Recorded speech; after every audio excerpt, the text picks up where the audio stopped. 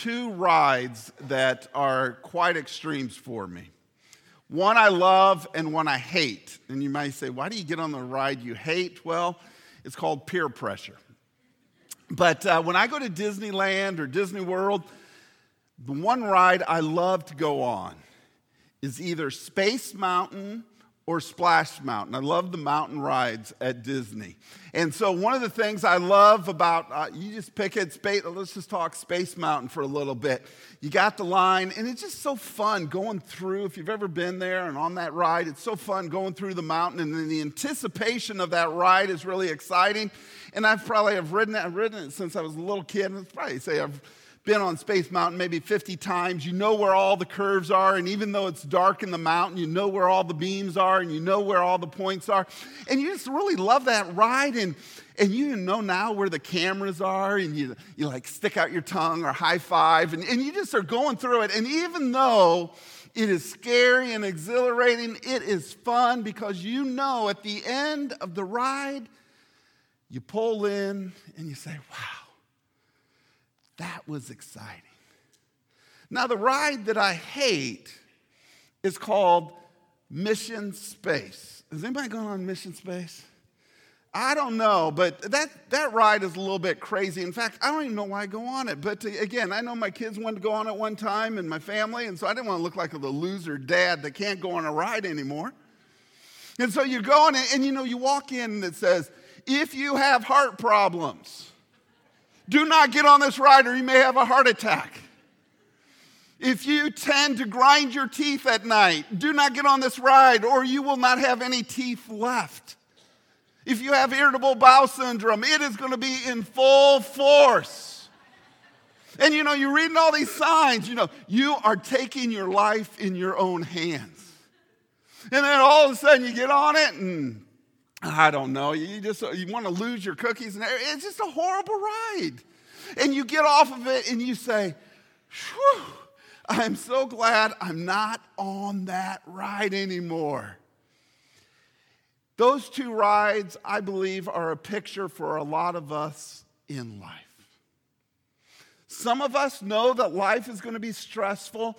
Life is going to give us some curveballs. Life's going to have its ups and downs, but we sort of take it and we sort of enjoy it, and we sort of trust God in the midst of it, and we know that God has our life in his hands, and we are hopeful that we're going to arrive safely at the end.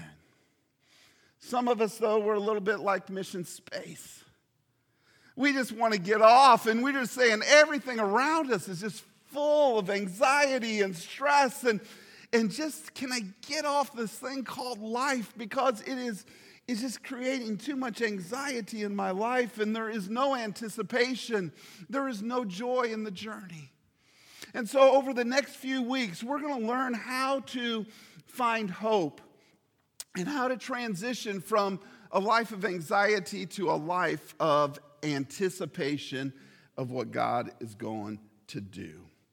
The Bible says a lot about hope, and I really love some of these verses. Some of these are some of my favorite verses. The first one, as Christians, we're called to rejoice in hope. Romans 12:12 says to rejoice in hope, be patient in affliction, and faithful in prayer. We're called to rejoice in hope. Later in Romans, it says that we have the God of hope, who not only wants to give us his hope, he wants to fill us and give us a confident hope that is built upon joy and peace. And I put that on the program. That's going to be there every week on the front page. You can see Romans 15:13. We have the God of hope. Peter understands that there is a thing called the living hope, and it's based upon the resurrection of Jesus Christ. And we as Christians, our hope should be alive. And because of the resurrection of Jesus Christ, we should never be discouraged, but we have this living hope that is active and energizing, and it should be producing life in us. Peter also says that we are to set our hope fully on the grace of God that is to be revealed. And we don't set our hope on something in this world. We're setting our hope on God and his grace and his mercy and the return of Jesus Christ to establish his kingdom. Not only that, but the Bible says that we as Christians, we are to grieve with hope. It says that we as Christians should not grieve as the world grieves without hope, but when it comes to death and it comes to loss of a spouse or a loss of a child or a loss of a parent, we as Christians, we can grieve with hope and expectation that we're going to be reunited with him. The Bible also talks about the hope of our salvation. In fact, the picture that is used is of a helmet. It protects us. It protects our mind. It protects our thoughts. And knowing that we are saved and are in a saving relationship with Jesus Christ, that we have been delivered from the presence of sin and the power of sin, and that God is going to work in our lives, that is the hope of our salvation.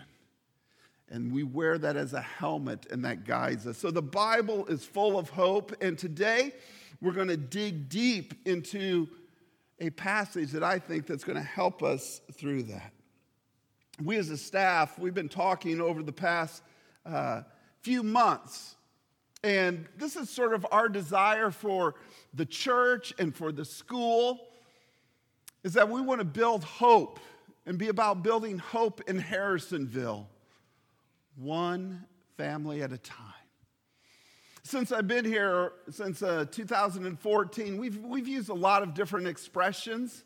We've talked about reaching the next generation for Christ, trying to provide safety and security and significance. We've talked about loving God and loving others. But I really love it as we as a staff, as we've talked a little bit about what we want to be about, what's going to make us unique. We want to be about the task or the mission or the purpose of building hope in Harrisonville, one family at a time. I've had people ask me, well, why does Harrisonville need hope? Well, I think most of us would admit at times we need hope. But their community needs hope. It's interesting, I did a little statistical study of our community. And I'm a firm believer if you don't have a relationship with Jesus Christ, and so if you're here today and you don't know Jesus, there's a good chance that you're struggling with hope and you may find life hopeless. What this pie chart reveals up here is the blue represents the evangelical faith in Harrisonville in 2010. That number is at 23%. 23% of people in Harrisonville would classify themselves as evangelicals, and this was in 2010. The main line is sort of that orangish, brownish color there, and that's the mainline denominations, like Presbyterians and Lutherans and things that would be mainline. And then the Catholic is at 6% as well. But the nuns, people in our community that have no religious association at all, they don't even claim to go to church or to participate in a church congregation or have a relationship with Jesus Christ. That number is at 63%. And that was in 2010. We're almost 10 years later. And I don't know about you, but I imagine that number has even grown. And so what I see in our community is that there's a lot of individuals that need hope. They need hope for tomorrow because life is full of a lot of anxiety and stress and worry. And how do we transition? But it's not just about our community. I believe it starts with us as individuals. And I don't know which arrow best represents you, but when I talk about hope throughout this series, hope and anxiety are going in two different directions. And you can't say, well, I'm hopeful, but I'm also anxious. It doesn't work that way. And my desire is for us as believers and as we go through this series and as Christ followers, we should be full of hope. And there shouldn't be anxiety and worry and confusion in our lives. And again, they're polar opposites and they're going in opposite directions. And as we think about bringing hope into Harrisonville, one family at a time, the question that we all need to ask is where we're at. As individuals, when people look at you at work or in your family or in your neighborhood or on the sports team or at school, do they say, wow, there's a person full of hope, or do they say, oh, that person is full of anxiety? When people think about our church, Harrisonville Community Church, or they think about our school, is that a place where people can find hope? Or do people look at it, oh, those people are anxious, they're worried, they're stressed out? You see, the way God wants to work through us is He wants us to be a witness in our community and for us to have hope and not be full of anxiety. So here's the passage we want to look at today. It's John 15. So if you have your Bibles, I would encourage you to turn to John chapter 15. John chapter 15. It's a passage we've been in. We've actually been in it this year when we went through the I Am series. And I don't know, you might remember I talked about some of the false vines, sort of trying to be in control and be certain and comfort, but that we need to connect to the true vine, which is Jesus Christ. And today we're going to take another slant, another look at this passage, John chapter 15. Encourage you to look at it on your phone or if you brought your Bible today. Here's what John says about Jesus. These are Jesus' words, actually. He says, I am the true vine, and my Father is the vine dresser. Every branch in me that does not bear fruit, He takes away. And every branch that does bear fruit, He prunes, that it may bear more fruit. Already you are clean because of the word that I have spoken to you. Abide in me, and I in you. As the branch cannot bear fruit by itself unless it abides in the vine, neither can you unless you abide in me. I am the vine, you are the branches. Whoever abides in me and I in him, he it is that bears much fruit. For apart from me, you can do nothing. If anyone does not abide in me, he is thrown away like a branch and withers, and the branches are gathered, thrown into the fire, and burned. If you abide in me and my words abide in you, ask whatever you wish, and it will be done for you. By this my Father is glorified, that you bear much fruit, and so prove to be my disciples. And as the Father has loved me, so I have loved you. Abide in my love. If you keep my commandments, you will abide in my love, just as I have kept my Father's commandments and abide in his love. These things I have spoken to you, that my joy may be in you, and that your joy may be full. This is my commandment, that you love one another as I have loved you. This morning, I want to use this passage sort of as a springboard into this series on hope, and I specifically want to look at the way that God works in our lives. You see, I believe that's sort of at the heart or the core of hope. You believe that God is active, that God is working, that God cares about you.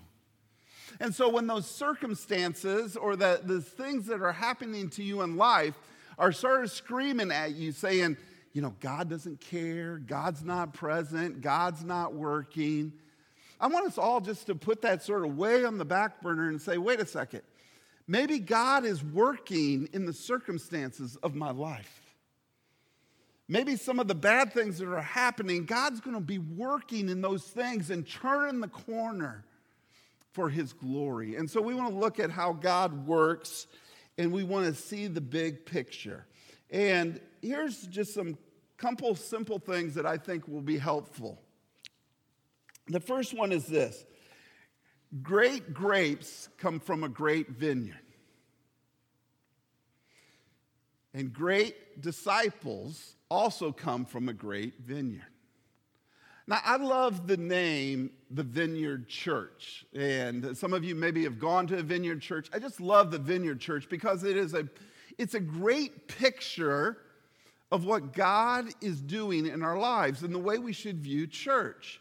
And so this morning, I sort of want you to picture, especially if you recall the story in Genesis of God walking through the garden.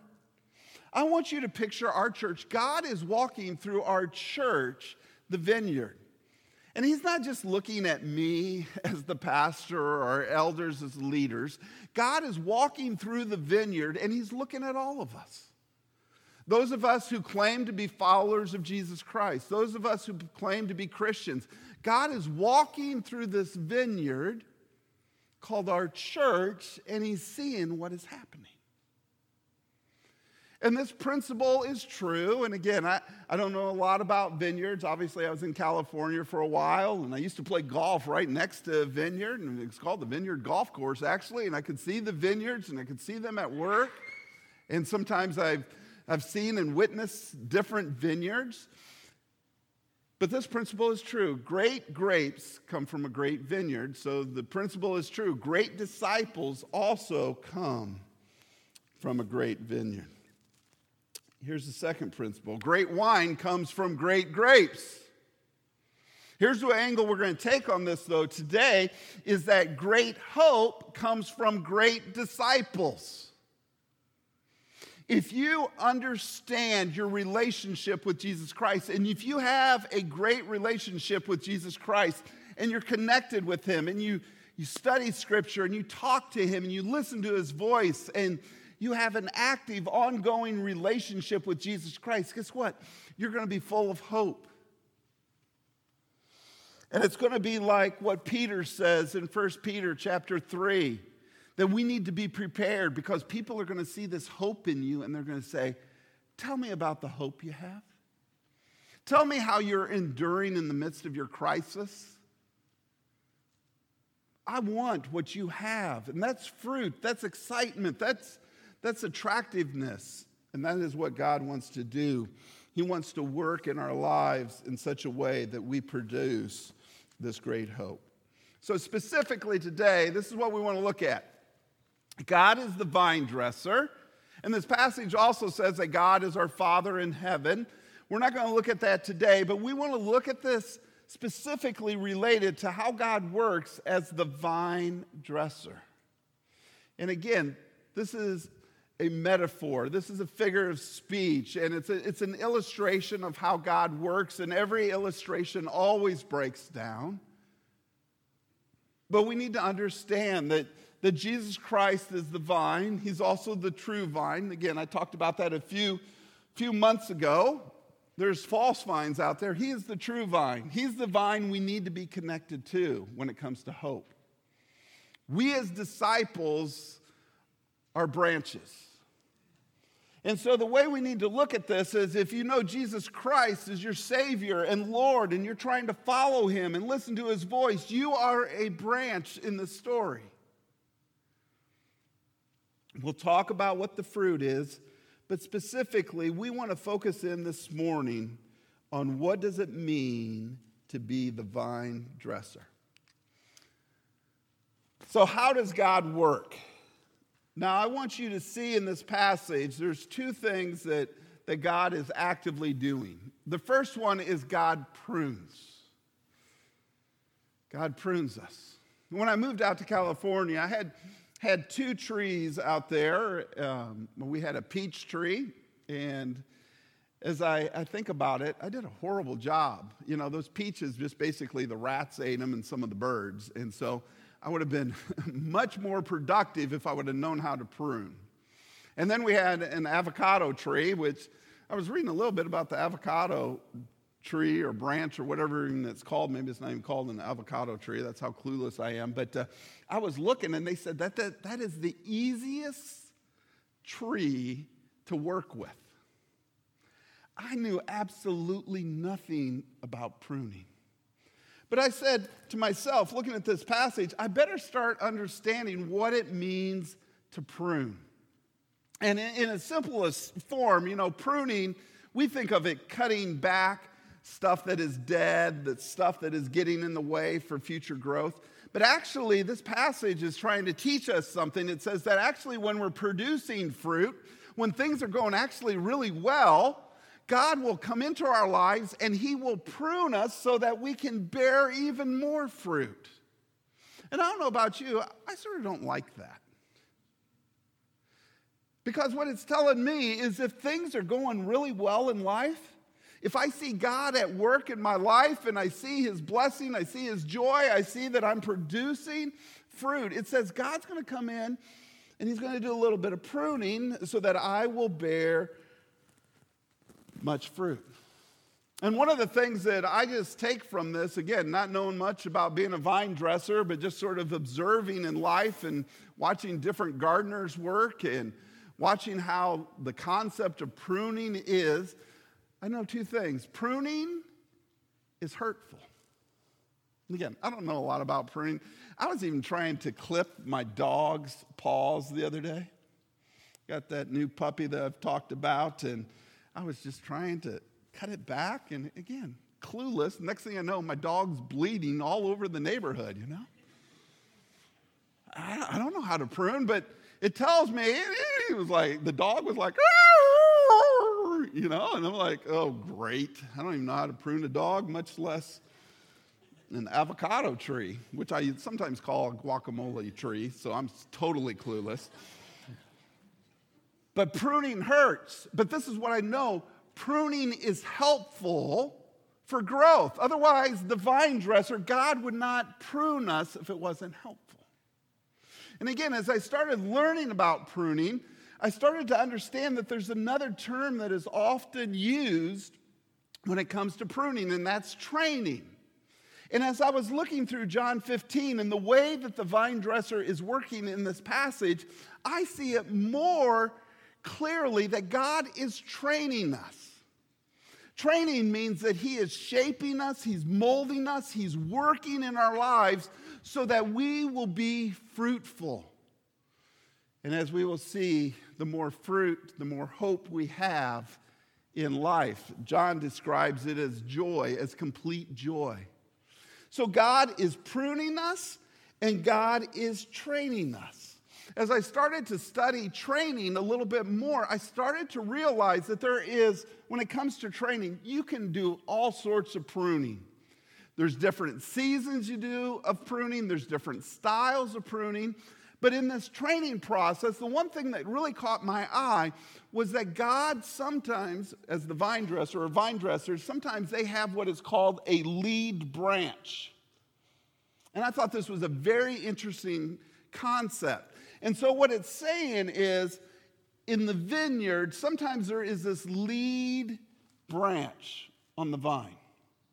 And what it does is it goes in a certain direction so that it is more fruitful, and it sort of leads the way. And I was thinking about us as a church. That's the way sometimes God works in the church, and some of you may be the lead branch, and you need to be ready and prepared for God to prune you so that we as a church can become more fruitful. But I also think maybe it's true in your family. Maybe God is shaping your family in such a way, and that's what I think the role of us as men and as dads and as fathers in our homes. We are the lead branch, and we need to lead the way so our wife and our children can be more fruitful and healthy and strong. But then I was like, well, maybe he's just talking about it as an individual. And I love looking at this concept because maybe in your life there is a lead branch. It's usually tied to your giftedness, to your sweet spot. And God is going to use how he has wired you and strengthened you and called you. And he's going to lead you in that way so that you bear much fruit. But as we will see, we got to let the vine dresser work. And for many of us, including myself, we get afraid when God gets out the shears and he starts pruning. But pruning is essential for us to bear fruit. Now let's look at this process a little bit more of the vine dresser. Now I included here 3 Greek words, not to show off Greek or to say, oh, I know Greek. That's not even the point. The point is, if you look at these three words of what God is doing in John 15:2 and John 15:3, and the different expressions, I believe that John, who was Jesus' best friend, wanted to try to communicate something about our Heavenly Father as the vine dresser. That God is strategic. Again, God is training us, He's shaping us, He's molding us in a specific way so that we will be fruitful. And I believe He works with us as individual Christians. And He is He's walking through the vineyard and He knows exactly what each branch needs. In John 15:2, it says, if we're bearing no fruit, and again, there's different ways to interpret this. And I don't want you to get lost in the different interpretations, but some people say it means to lift up. Other people say it means to cut off. Others say it means to cast away. But I want to look at it from the perspective of to lift up. And again, in John, he uses it in all different types of ways, and so it's sort of confusing. But being out in California, I did notice some vineyards sometimes, and I did notice that sometimes the vineyard and the leaves were down in the mud and the dirt. And so this is a common principle that when things get dirty and muddy and messy, God, in His care and compassion for us to bear fruit, He reaches down into that mud and He cleans us off. He washes us, which again, that's part of the word here. We'll see. He cleans us up so that we can be now exposed to the light and we can be in a healthy fashion and we can grow. I picture that lifting up as God's grace in our lives, God's forgiveness, and Him sort of breathing new life by the power of the Holy Spirit in us so that when we're not bearing fruit, so that we can bear fruit. Later in John 15:6, and again, however you interpret that, it may mean discipline. And if we don't respond to God's grace and we continue not to bear fruit as believers, God is going to discipline us. God is going to judge us. God's going to hold us accountable for not bearing fruit because that is God's plan and desire for us as Christ followers, that we bear fruit. We've talked a little bit about the second part, that He prunes us. Now, notice again, it's got the same word in there, but He prunes us. That's when we bear fruit so that we can bear more fruit. But notice in verse 15:3, it's a very interesting concept. In 15:3, it says, already you are clean. And again, the reason I put those Greek words up there is because one time it's cast off or cut off, and one time it's pruned, and one time it's clean. I think that what God is saying to us, He has regenerated us. He's breathed new life into us. And because of the resurrection, we have hope. And we need to be praying that all of us understand for ourselves, but in our families, those who name the name of Jesus Christ, they need to see the potential they have to bear fruit.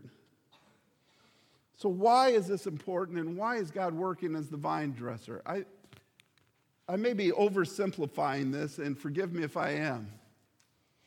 But I believe what this passage is teaching us is that if we have fruit in our lives and we're bearing fruit, we're going to have hope.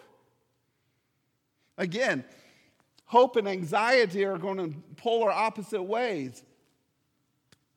Fruit and hope go hand in hand.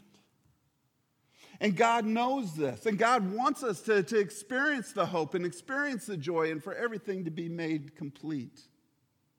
But not only is this true, then this principle is true. The less fruit, the more anxiety in our lives. And so if your life is full of anxiety and stress and worry, then maybe you need to look in the mirror.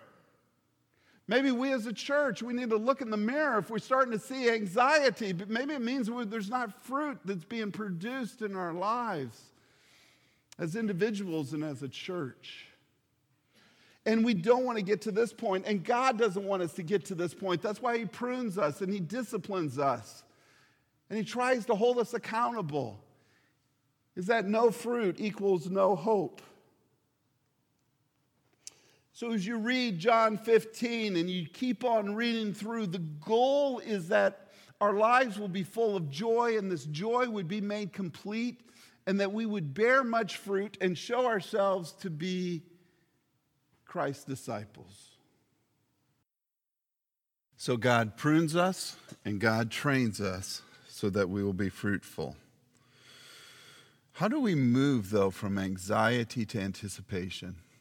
I hope we understand that God is at work, and we also have a part in becoming people of hope. You see, hope is a process. It takes time. It doesn't happen overnight. And hope also takes pain.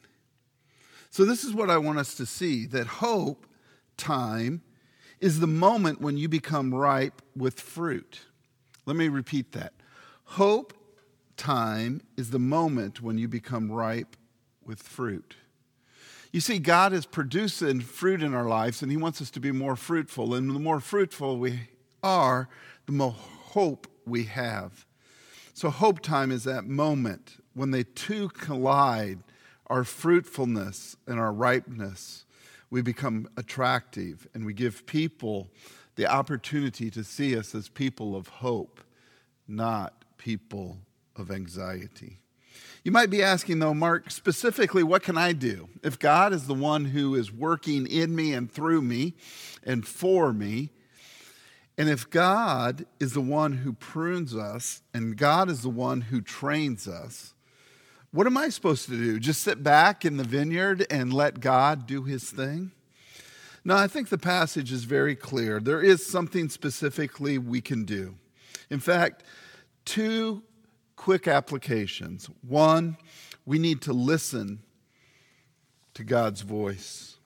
Notice what He says in John 15, verse 7. He says, if you abide in me, literally, if you connect with me, if you spend time with me, and notice what He says, and He says, and my words abide in you. Ask whatever you wish, and it will be done for you. By this, my Father is glorified. God wants us to listen to His voice. The word He uses here is not just the word for Scripture or studying our Bible or reading our Bible. Yes, He wants us to study our Scriptures, and He wants us to be in the Word. But more than that, He wants us to listen to His voice and to hear Him clearly, and that takes time. It is a process of spiritual growth, spiritual endurance, where we listen to the voice of God. Second, the second application is He wants us to love Him. Notice what He says in John 15:12. He says, this is my commandment, that you love one another as I have loved you. Greater love has no one than this, and someone lay down his life for his friends. So over again in John, it is repeated that we need to love God and we need to love others. We need to love the Heavenly Father, we need to love Jesus Christ, and we need to love others. In fact, he summarizes this metaphor of the vine and the branches, and he puts it this way in verse 17. He says, these things I command you, so that you will love one another. Just like I said, no fruit equals no hope. If there's no listening to God and if there's no love, there's no hope. But the more we listen to God and the more we love others, the more hope we have and the more attractive we are as we bear fruit for His glory. Or another way to look at this fruit and bearing fruit and producing hope is what Paul says in Galatians 5. That the fruit of the Spirit is love, joy, peace, patience, kindness, goodness, gentleness, faithfulness, and self-control. And maybe I'm being too simplistic here, but if we have the fruit of the Spirit, we're going to have hope. So if we're walking by the Spirit, we're keeping in step with the Holy Spirit, as Paul says. If we're making sure that the Holy Spirit is guiding and directing our lives, guess what? All we can do is produce fruit. And even though hope is not listed in the fruit of the Spirit, I think when you take all of that fruit that is mentioned, it signifies there is hope. We love to talk about the next steps.